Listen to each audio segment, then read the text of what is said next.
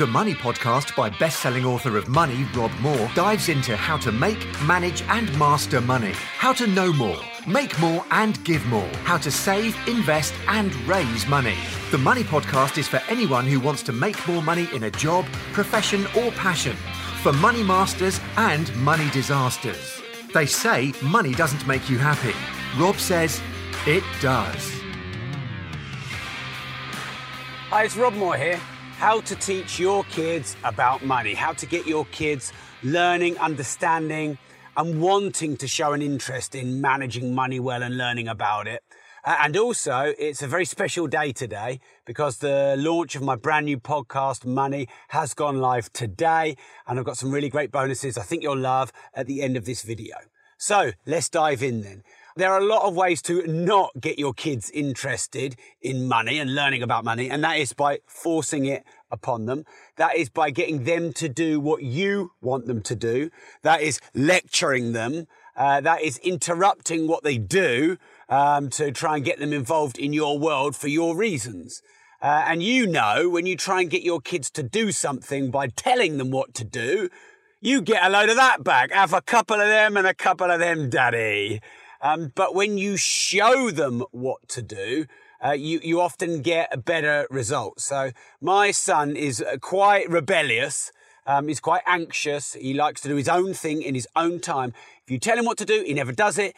If you show him what to do and you're patient, or you just go and do it without necessarily saying to him, come and watch, he'll find his own way and he'll often do it through his own accord. So that's when it comes to money, budgeting, saving, investing. If you do it regularly around them, you have money audios on in your car. You know, you listen to money podcasts. You have little pots of jars where you save your 2p's, your 10p's, your 50p's, your pound coins, etc. You save your notes and you discuss with your children what you're doing rather than necessarily telling them to do it. I think you'll find that they'll go and do it. Now, I have got a trick, if you like, a technique for getting them way more interested in saving, budgeting, investing, and just learning about money, because they're not going to get taught this stuff in school, by the way.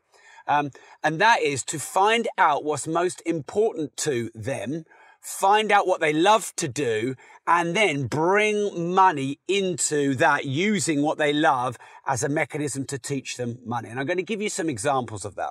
So one example is when your kids are 4 or 5, you can't exactly say to them, hey son, what are your highest values in life? Let's do a values determining exercise to find out what's most important to you, so then I can educate you in money through this mechanism. You can't do that, obviously, but you just watch what they do. Do they love playing with dinosaurs? Do they love drawing and colouring in, etc.? And if they love drawing and colouring in, get some paper, draw coins and notes, and then get them to fill in the numbers, the 5 for the £5 note, the 10 for the £10 note, the 50 for the £50 note, show them the notes. If they love, for example, collecting things like my son does, then get jars and get all the coins and get them to put them in the jars, get them to start learning to count in money. So my son is big time into maths. He loves maths. So I got him counting with golf balls when he was 2. So that, because obviously I wanted to get him into golf. So he would use golf balls as a mechanism to count 1, 2, 3, etc. And that fulfilled both the maths need and the golf need. Now, stay with me if you've got older kids, but it's the same thing. You know, if your kids are into gaming, for example, and that's their favourite thing, or they're into girls, or boys, depending on which way they swing. And, whatever they swing, I'm fine with them swinging whatever way before I get a load of critique. Then link earning money, selling, etc. to the thing that they love to do the most. I'm a strong believer that kids should do general chores around the house and should do things that would make them a well-balanced individual, washing, cleaning, etc., tidying their room, without being paid. Now, some people, they give them pocket money for that, but I think they're the skills that they need. They're never going to get paid that by society, so don't teach them that they'll get paid for doing it when they won't. But, and I think this is where you can get really smart, if they listen to podcasts, if they read biographies and, learn about money through YouTube, etc., and then they write a little review of what they learned, then you pay them. Give them 50 quid for listening to a book on money or a podcast on money. And say to them, look, I want to learn about money too. So you listen to this, summarize it. I'll pay you 50 quid or 20 quid or whatever. And you can teach me. And then all of a sudden they're more incentivized and interested, because at a certain age, and for Bobby, it was about 5, they'll get interested in earning money and getting money. Now, pocket money, I think you have to be careful with, because if you give pocket money, then, you're teaching them that they can get given money. If they get given money for good behavior, you're teaching them that the world will give them money for good behavior. But the world does not give people money for good behavior. They give people money for creating value. They give people money for offering a service. They give people money for solving a problem. So you want to teach your kids to create value, create a service, create a product, sell stuff, solve a problem. And that's how you want to reward them with money. And things that the world doesn't reward them with money, don't reward them with money, because I think it's really important to teach your kids what the world will actually give you and teach you in return. The next thing is, I like to give my kids, and at whatever age, the third rule. Save 1/3 of your money, invest 1/3 of your money, spend 1/3 of your money. Now, as you get older and you have to budget more and manage more expenses, that will change. But that's a simple rule. So let's say that Bobby wins £3 for doing all of his putting, and I'll always make him struggle just a little bit. I'll never make it easy. I won't make it too hard. If you make things too hard or too easy, they can get demotivated, or it can be, they can get too entitled, if you like, or just take it for granted. So, if he has some good rounds on putting, and I have to sometimes push him through the challenge a little bit, and let's say he wins £3, we'll get his little pots and encourage him to save £1, invest £1, and spend £1. Now, he's actually really good at saving now, and he doesn't really spend much of the money. So, there's some things to consider. So as they grow up, just keep watching and observing them. What are they most interested in now? Now, here's the thing. Don't project what you want them to be interested in. You think that they're interested in a certain subject at school because you're interested in it, or you want to get them interested in money and personal development because you are. Now, as a parent, we're balancing what we want them to be with what our husband or wife wants them to be, which is completely different from what we want them to be. And get this, they've got their own personality, what they want to be. So you're balancing this triad, what they want to be, what you want them to be, what your husband or wife or, partner wants them to be. And that's, kind of a bit of a struggle. And wisdom is talking to your partner and creating a plan. I want to raise them with these values, but I want to raise them with these values. Okay, what values do we agree on? What are the rules that we're going to create? How do we not undermine each other? And then we observe what's most important to them. So as Bobby has grown up, it's been dinosaurs, then it's been cars, now it's wrestling and, the wrestlers. So I can always get him to earn money, and I can teach him about winning and losing, about hard work, about pushing through challenges linked to winning wrestlers, or me playing wrestling with him, or allowing him, maybe to watch a little bit on TV or whatever as a reward.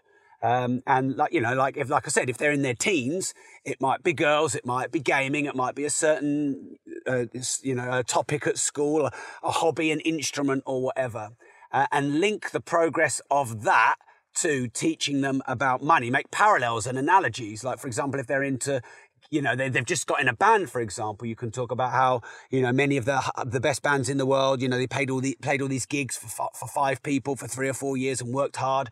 And, went on the road before signing their first record deal. With Bobby, with his golf, we go on Google, and he likes to search world richest golfers, and he knows that Greg Norman and Arnold Palmer and Jack Nicklaus are right up there in the highest paying golfers in the world. Of course, Tiger Woods is top. Despite the fact that they're not the best golfers necessarily, or at the moment, the highest ranked golfers. So he's linked the two because he's interested in it. So the easiest way to get your kids learning about budgeting, saving, investing, even diversifying, watching documentaries on YouTube and Netflix, and reading and listening and asking you and selling stuff at school and becoming an entrepreneur, is to find out what's most important to them and link that education to them getting what they want at that time that's most important to them. Now, of course, there's so many niches of money you can teach them. You can teach them about saving. I think saving is the most important thing to teach them first. Teaching them about delayed gratification. That is probably one of the most important things you can teach young kids. I don't know if you've heard about the marshmallow test, where gratification for kids is really hard, especially young kids, really, really, really hard. Do you want one marshmallow now or 2 marshmallows later? They just have to sit there and watch it and they can't wait. So teaching them about delayed gratification, teaching them about long-term saving and investing, teaching them about compounding, teaching them not just about hard work. You've got to teach that at first, I think, but then teaching them, about leverage, teaching them about apportioning their money, teaching them about always wanting to learn more about money, teaching them that they're going to have to self-educate because schools aren't necessarily going to give them this education, teaching them that money is a gift but also a curse, teaching them that money makes a great servant but a bad master, and getting them to have a balanced view. And then when they go and have challenges and difficulties at school, or they get money stolen off them or whatever, they get hustled out of something, then letting them go and experience these challenges without coddling them up and overly protecting them so they become juvenile and stay dependent. Sometimes they have to have the hard lesson on the street or at school. I remember when I was about 17 years old and I was at sixth form college, and I'd been at a pretty protected private school. And it was good and great in a lot of ways, but it was quite like it was its own like microcosm, and it almost wasn't an indicative of real life. And I went to this sixth form college, and there were these just kids who were street fighters, and they were they were a bit more into crime, not terribly, but enough that I'd not seen before. We'd play around the pool table, and they'd just give you eyes and threaten to beat you up and fight you. And I remember playing one guy for 50 quid. He was in the county team. I played him for 50 quid. I won 9-1 at pool and just said, I'm not paying you. That's it. Stick it. I'm not paying you. And it was like quite a hard lesson for me at the time. And I went back and told my dad about it, and I was a bit sulky and whatever. And he said, son, I've owned a pub for 35 years. This thing happens all the time. The lesson is you need to read those people. You actually need to know who's going to hustle you and nick you money and who's not. And, you need to de-risk it and, get him to put his watch on the table next time and give it to someone else and play for that. Never play for the money unless the money is on the table. And he taught me all of these things. But he didn't come in and protect me, and he didn't, make me into some kind of dependent victim. All right. So, hey, look, I could go on forever about this.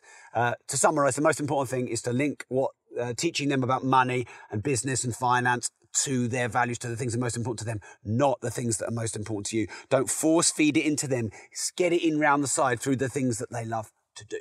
Now, as I said, it's a very important and exciting day today because my brand new podcast, Money, has just gone live today. It's going wild. Last time I looked, #1 in business and #5 in all podcasts, which, considering some of these massive celebrities have these podcasts with millions of subscribers, it's quite a big deal. So if you subscribe to my podcast today, it's called Money. That's what it says on the tin, on Stitcher or iTunes, then I've got some gifts for you, but they're only for launch day, so they're only for today. So the first 250 who show me and prove that they've subscribed and get confirmed by my team, you get a brand new Make, Manage and Master Money pair of tickets. I've sold this event at $495 before. I'm doing a one-off one for this podcast launch only. It's different to all my money events. It's got 5 new speakers. It's got 5 multimillionaire speakers. I'm doing 2 keynote speeches. I've got one of the Dragons from Dragon's Den coming to do a keynote speech. So it's a very different, unique one-off event. Also, 3 of you could win £1,000 in cash and 2 of you could win an iWatch and an iPad.